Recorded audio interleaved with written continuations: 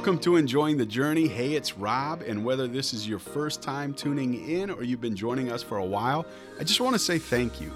Thanks for letting us share other people's journeys.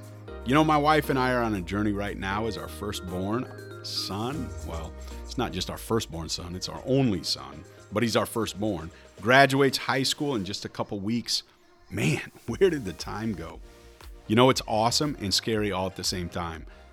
Things are a little crazy around our house. My wife wants everything perfect, and you know, I can't blame her. I do too.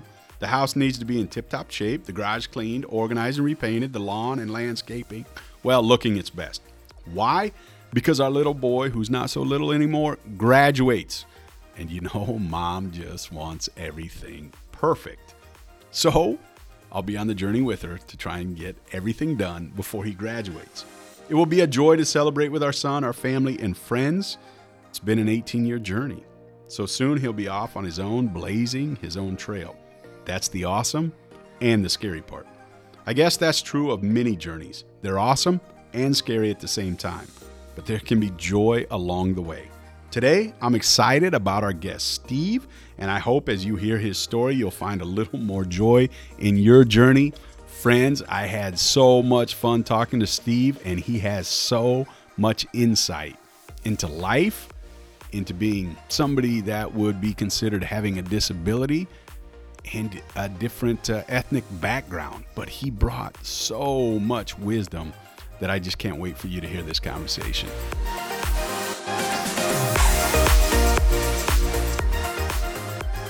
All right, welcome to Enjoying the Journey. Today, we are so excited. We have Steve Hanamura with us, and we cannot wait to talk with him and to learn more about his story. Steve, thank you so much for being with us. We appreciate it. Thank you.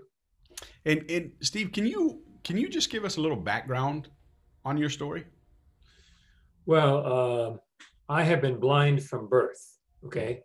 So now the other part of the story that is equally as important is my Japanese heritage, because I was born during World War II. And the Japanese Americans were sent off to internment camps. And so I was born actually in Brighton, Colorado. My parents had just left internment camp. It was not safe to come back to California yet, but my dad wanted to get my family out of there. I had a brother who died in camp, also another brother who was about 2 or 3 years old, and they left Poston, Arizona. That's where they were in internment camp.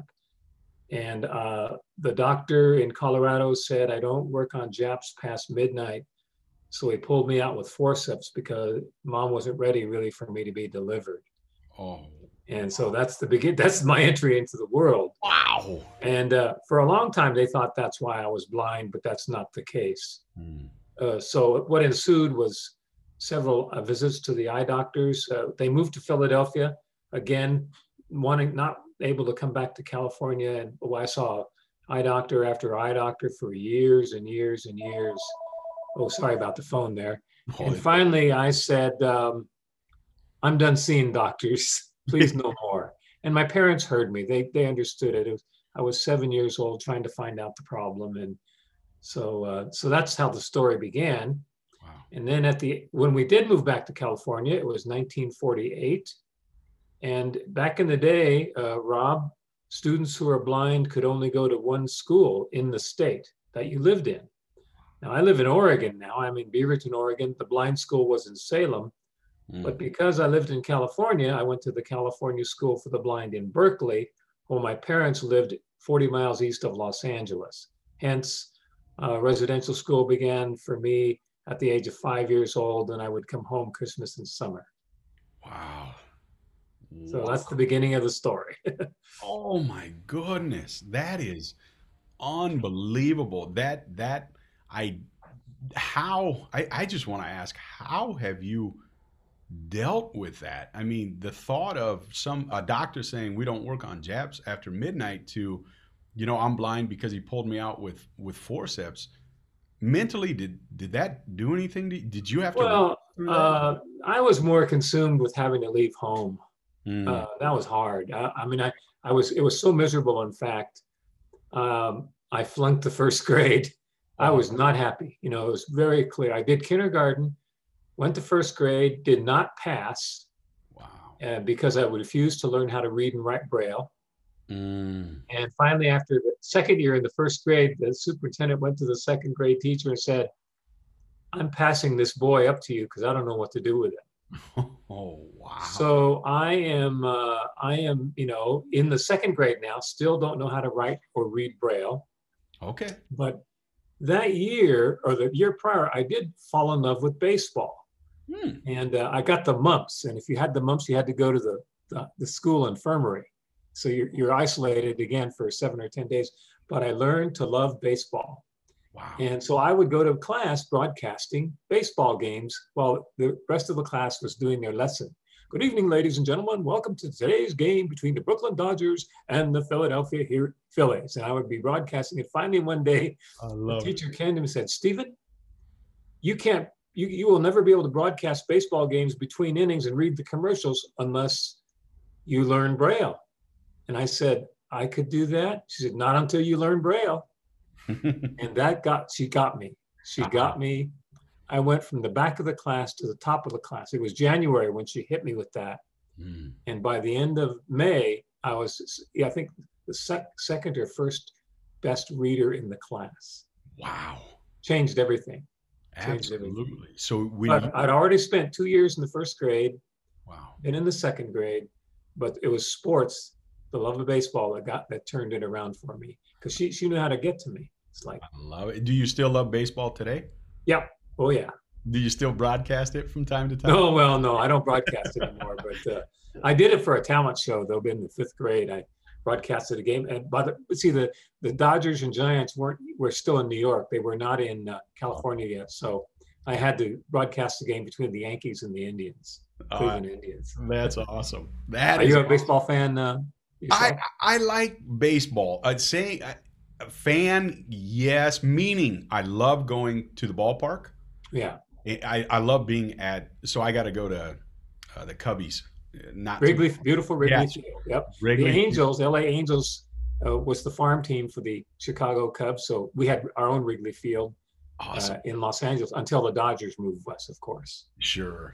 So I appreciate it. I love taking the family once a summer or whatever to go to a game. I guess if I had to, my two favorite sports, which is crazy, football. I love football.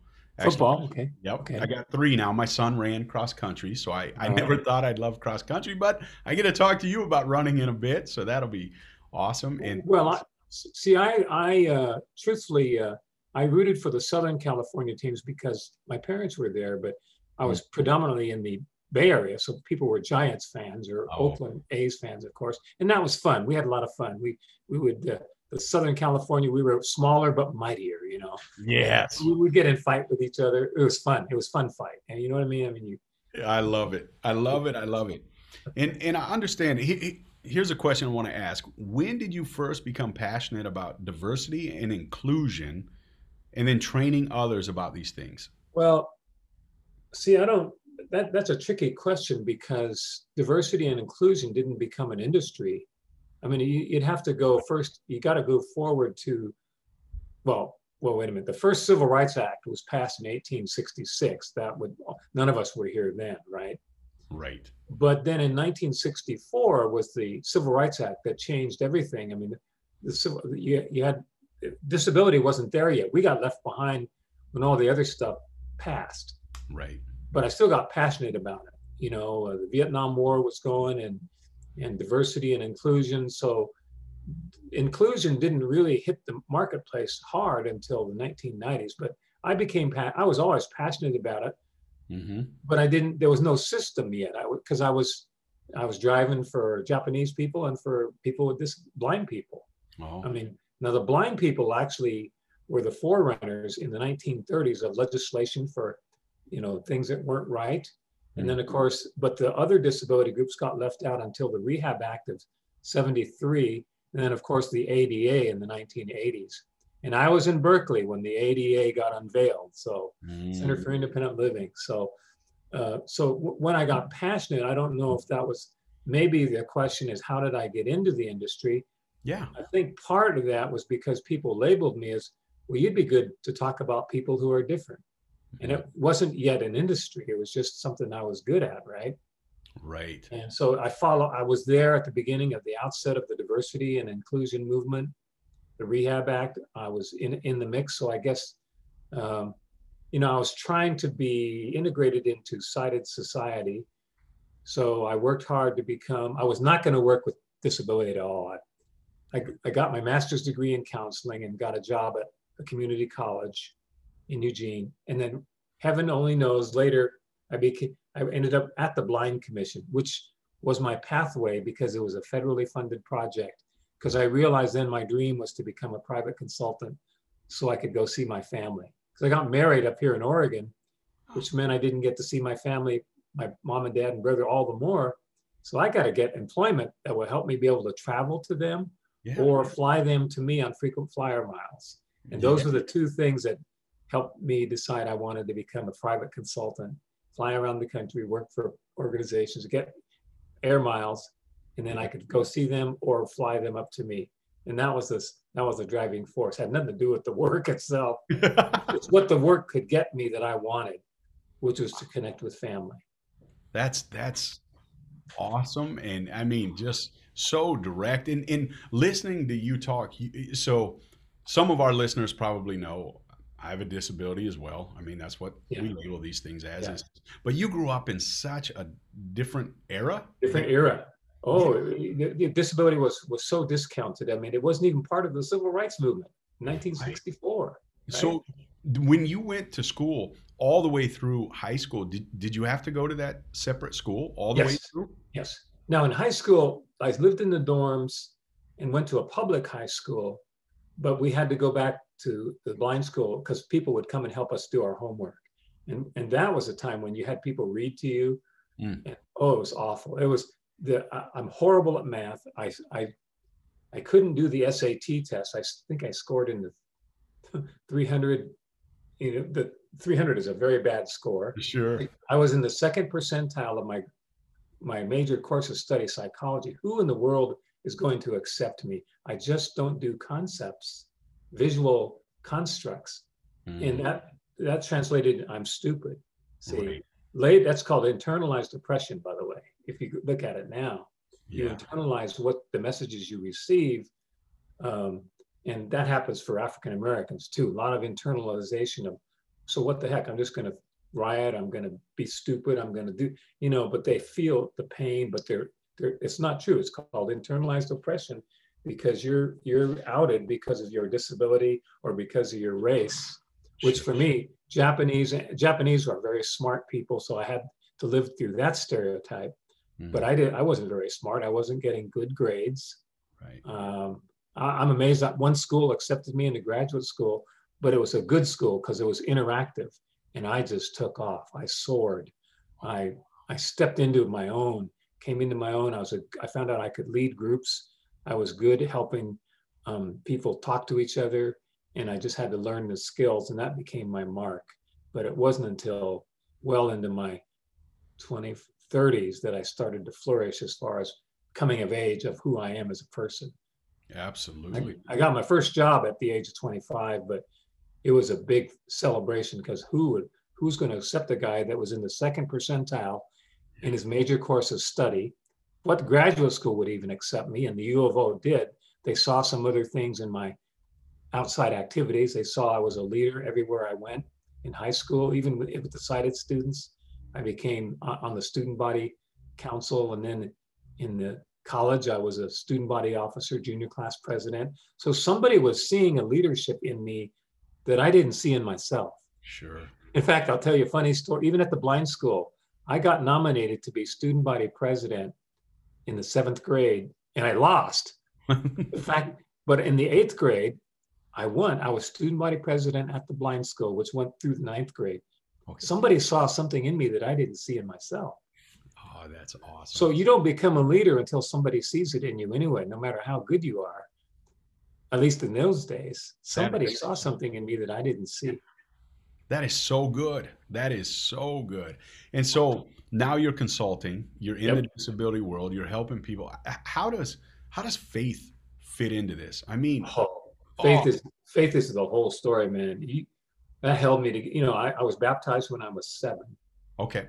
Okay, here's a story.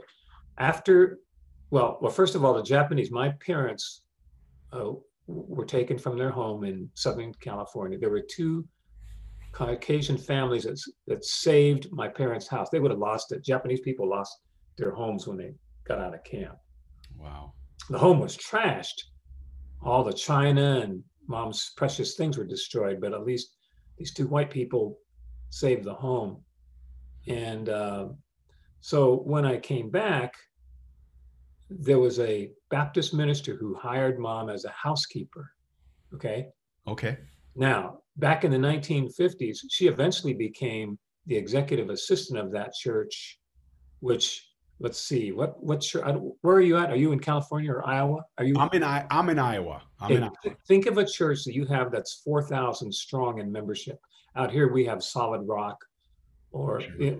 so mom's actually worked in the Baptist church that in the 1950s eventually grew to a membership of 2,000 or 3,000 people. Wow. She was the executive assistant for that pastor.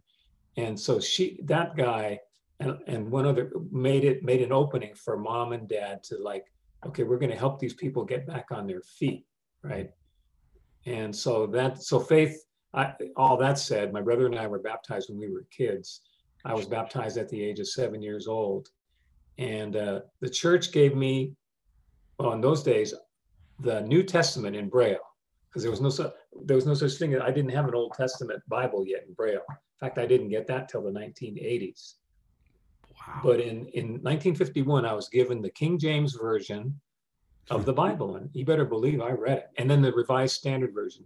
Nice. And there was a kid at school Danny Lambert, he was an older boy, and he led Bible study at the blind school.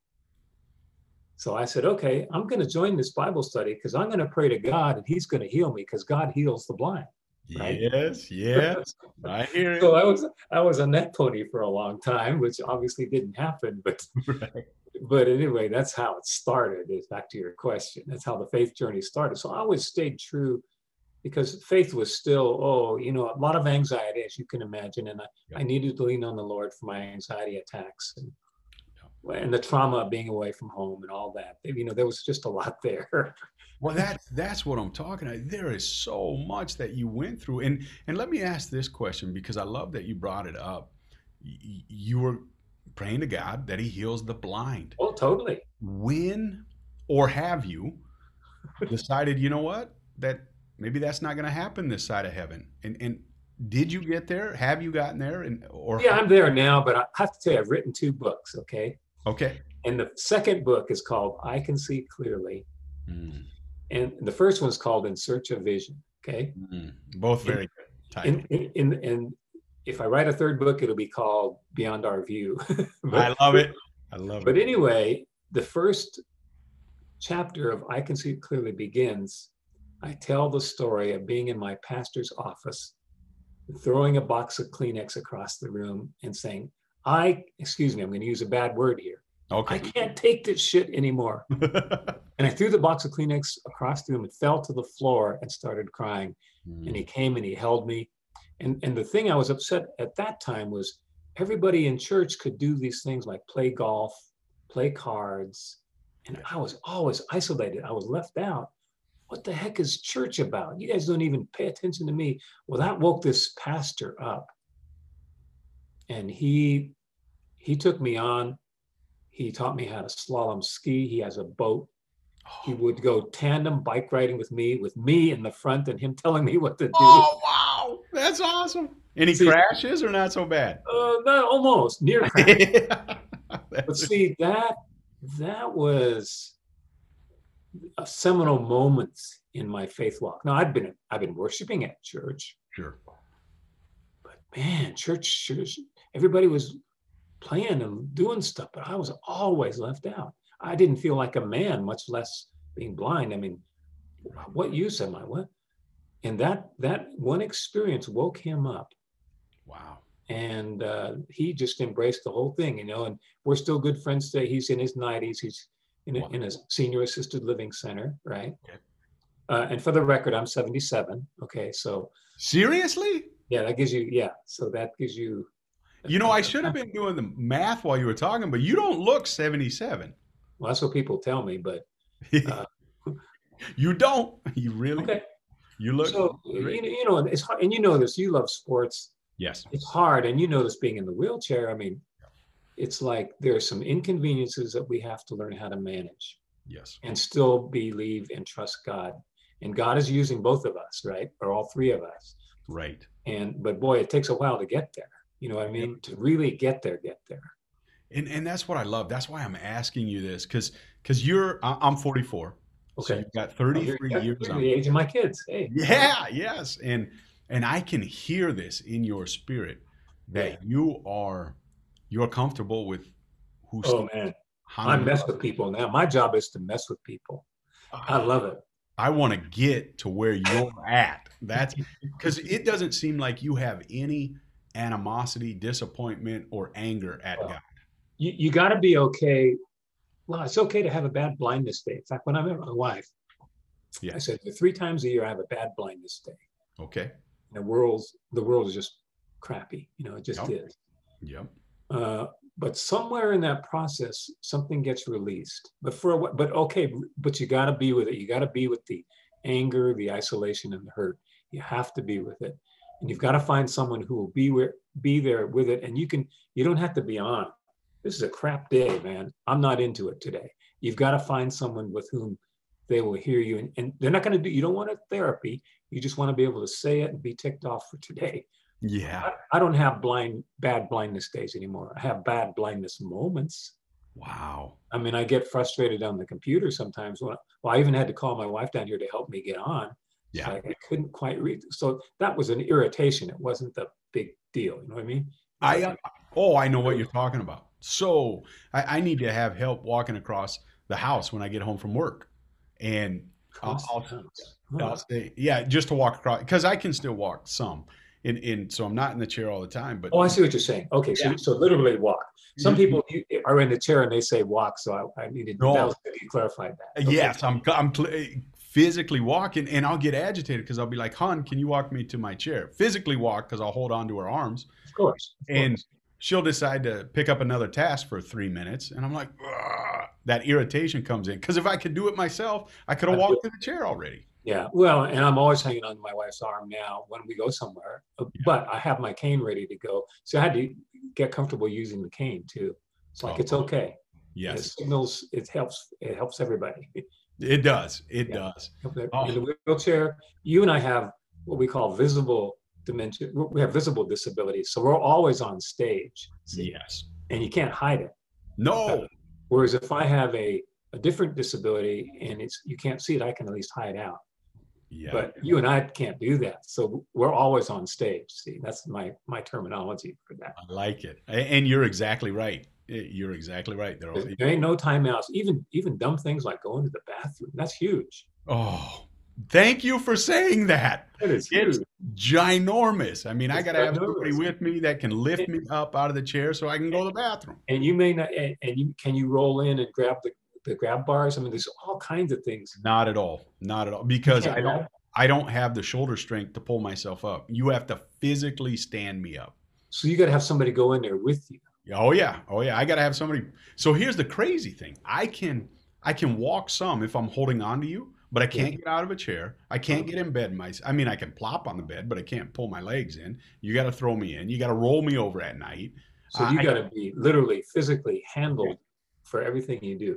Okay. pretty much, Pretty yes, much. Yeah. pretty Okay. much. And so that's why when you use the word irritation, I just want to air five you through the computer because it's like, oh, I understand. Hey, I could use stronger language, but that's not what. Now I want to double air five you on that. That one is perfect. But okay, so I used to teach human relations classes, and there's a thing called righteous anger. Mm, Now, that's different than bitter anger, right, right? right. You can have righteous anger. I'm really ticked today, Yeah. and I'm mad, I'm upset, I'm frustrated, or I'm irritated. I'm more at the irritation stage now. I don't because truthfully, I'm fat and sassy now, Rob. I sit in my basement I Zoom. I've had a 34-year consulting career, just about ready to retire. Wow. So now I don't have to fight the battle of discrimination in the same way. And all this, the Asian violence stuff that's going on. Yeah, I was a part of all that, but now I'm fat and sassy.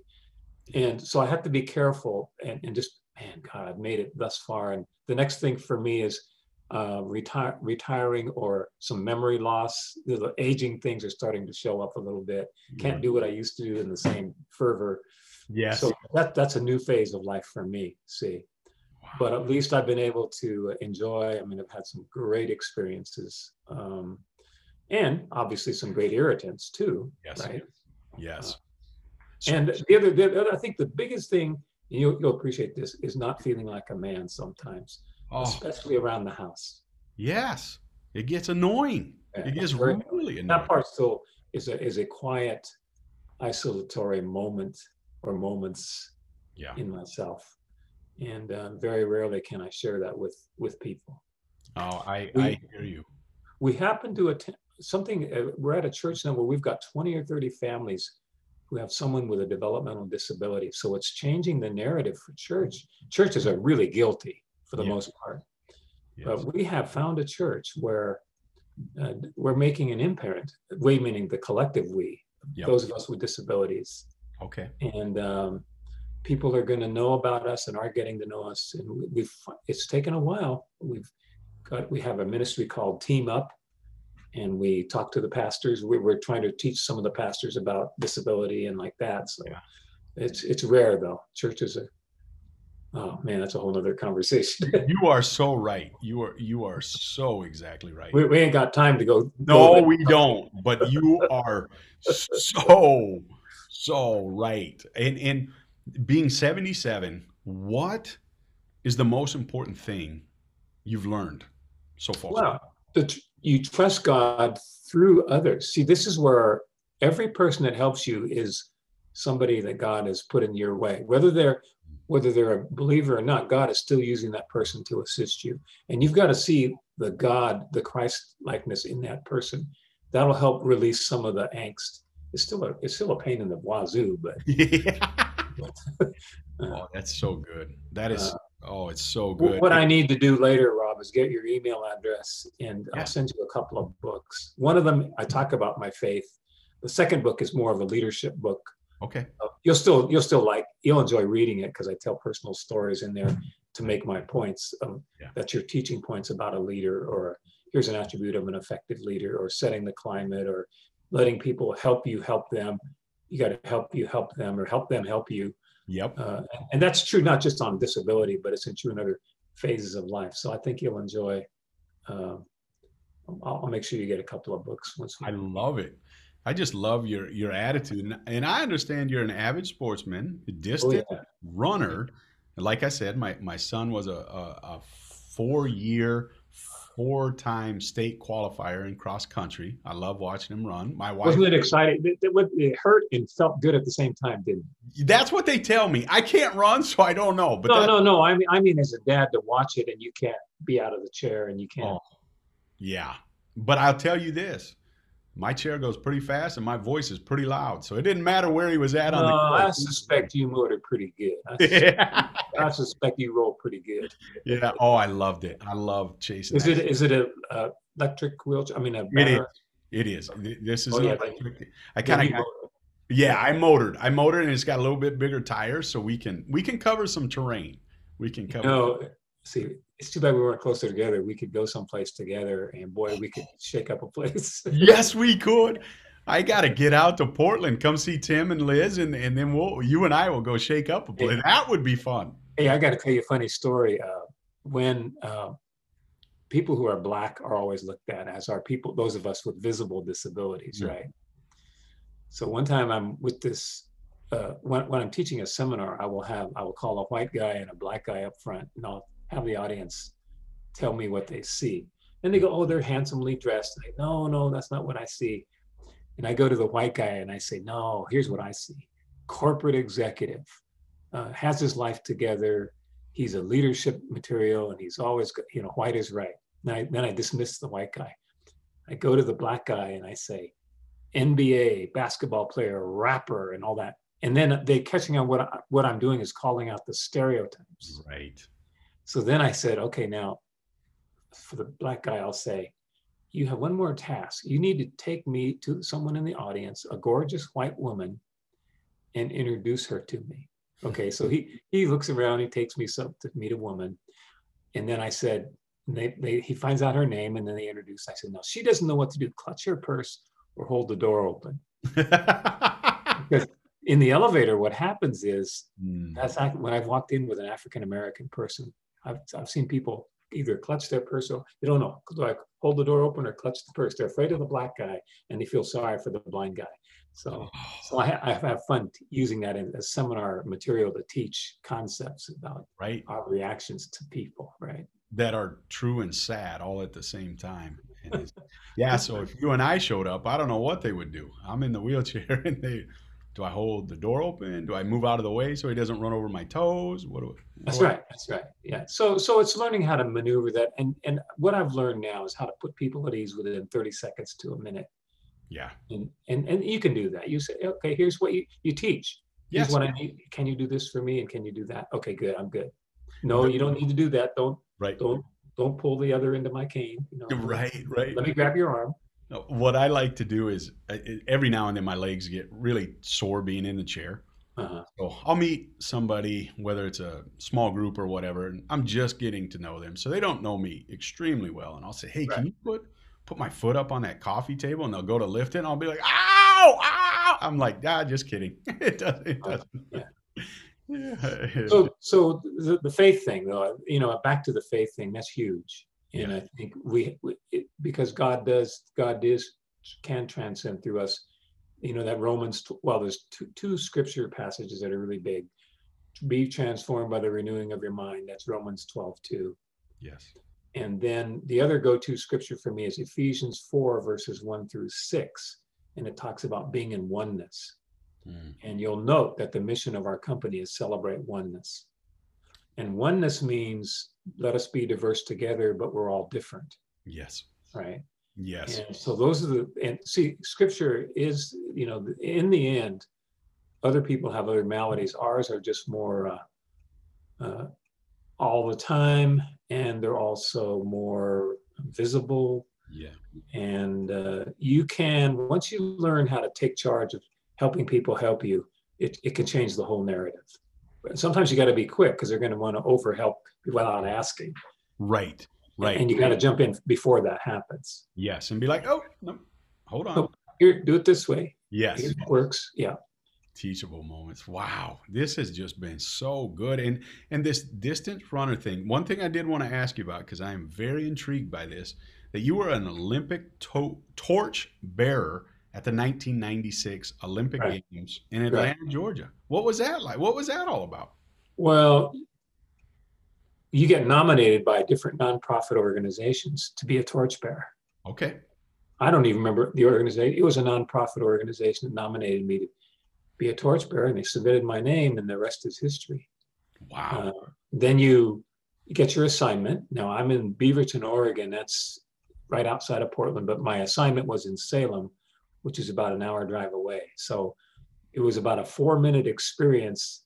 But the cool part was, when I send you the book, the whole first chapter is devoted to the entire torch experience. Love it. And I talk about how I felt on the bus, and I was feeling kind of down. And then all of a sudden, as sports would have it, one of the torchbearers was Mel Counts, who played for the Boston Celtics and the LA Lakers. And he was at Oregon State grad. All of a sudden I went nuts. You're Mel Counts. And I hit him with all the questions. Poor guy got blitzed. What was it like to play with Elgin Baylor? And who was the best coach you ever played? I mean, I just hit him with questions. And all of a sudden it was time to go carry the torch of all things. I love it. Oh, that is so. Well, what was cool, you felt depressed on the bus. And all of a sudden, as each torchbearer came back onto the bus, you were cheered. And it was a seminal moment. We sang and we just cheered for each other. It was a powerful, powerful moment. Wow. That is so neat. That is so neat. Steve, I have enjoyed our time so much. We always like to ask this question to our guests, and it's because we talk about enjoying the journey. And you and I, We just have to schedule another time to talk more. Just to talk, just visit. Yeah. Yeah, Right. just to talk and more things happening. But we always like to ask this question because it's called Enjoying the Journey. If you could have anyone on this journey with you right now, who would it be? Well, before I answer that question, I need to tell you about Roosevelt Thomas, who was an African-American believer, seminal diversity consultant. He said, diversity is a journey, not a destination. Oh, so true. Okay. Yes. So the journey is not the destination. There's only one destination. And hope, and even with all my imperfections, I guess God will accept me up there someday, you know? Yes. That's the ultimate destination. Right. So you and I are on a journey right now, and right now he's using us to do what, like an interview like this. Yeah. He's helping you run that organization. He's helping me be a consultant for government or corporations or schools, or now helping our church. I'll still do that next year. You know, that'll be a non-paid thing because I can't retire until it's time to go home. Right. Right. I agree wholeheartedly. So now your question was what? Was if you could have anybody on the journey with you right now, who would it be? Well, I think that's already happening. I have the Lord with me. Yeah, absolutely. If you're asking me, you mean, is there an individual I would want? Yeah. Is that what you're asking? Yeah. Is there an individual? Oh, that opens up a whole nother can of worms, because when I was a kid, I had all these people I wanted to meet. No, I think, gosh, I don't know. That's a tough question. Yeah. Because everybody, I mean, I worship, like, are there people, believers? Are there sports stars? Yeah, you can pick any of them. I could pick somebody, but I don't know that there's not the one person, I think. I don't know, who would I like to be with? That's an interesting question. Yeah. I don't think I can answer that question. I might have to send you a note later. Yeah, you can send it out later. We'll put it in a little, and it actually came from one of our board members. They're like, let's ask that question to each guest. Well, no, okay. There's let me answer the question this way. I have been able to meet some sports stars that I've admired. Mm-hmm.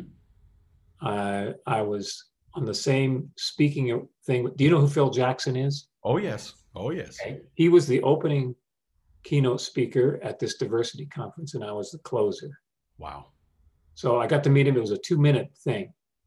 I was in a backup group with Barry Manilow. Got to meet him. See, you meet people briefly. That's awesome. The one person that I might enjoy being with is Dusty Baker. Dusty Baker, I actually know him. Okay. And he is, and I've watched him how he manages people is phenomenal. Wow. The way he treats people, he gets diversity. And he has 5 rules. Okay. Don't lie to me, be on time, give me all you've got. Don't make the same mistake twice. And if you have a beef with me, come to me instead of going to ESPN. If you do these 5 things, we're going to get along just fine. I love those 5 things. That is great counsel. And with that, is there anything else you would love to leave our listeners with today? Stay hopeful. You know, the hope is in him, right? Yeah. Yes. I use this quote. You can live 40 days and 40 nights without food, 8 days without water, 4 minutes without breathing, and 30 seconds without hope. Oh, amen. And what's true is, if you couldn't breathe, you actually could stay alive for 3 or 4 minutes without any oxygen. That's true. It would not be pleasant. Right. But that 30 seconds of hope is kind of what I sit on. And we have to be a people.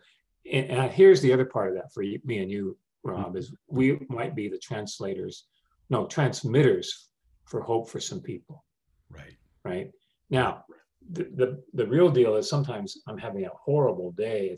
I'm irritated, but the reality is your mere existence is parlaying hope to somebody around you or somebody that sees you.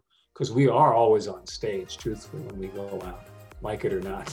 You are so correct. And I love that. I love that transmitter of hope, a transmitter of hope. I love it. A transmitter of hope. Not a translator, but a transmitter. Right? Exactly. Transmitter of hope. Oh, that's so good. And Steve, I have appreciated this so much.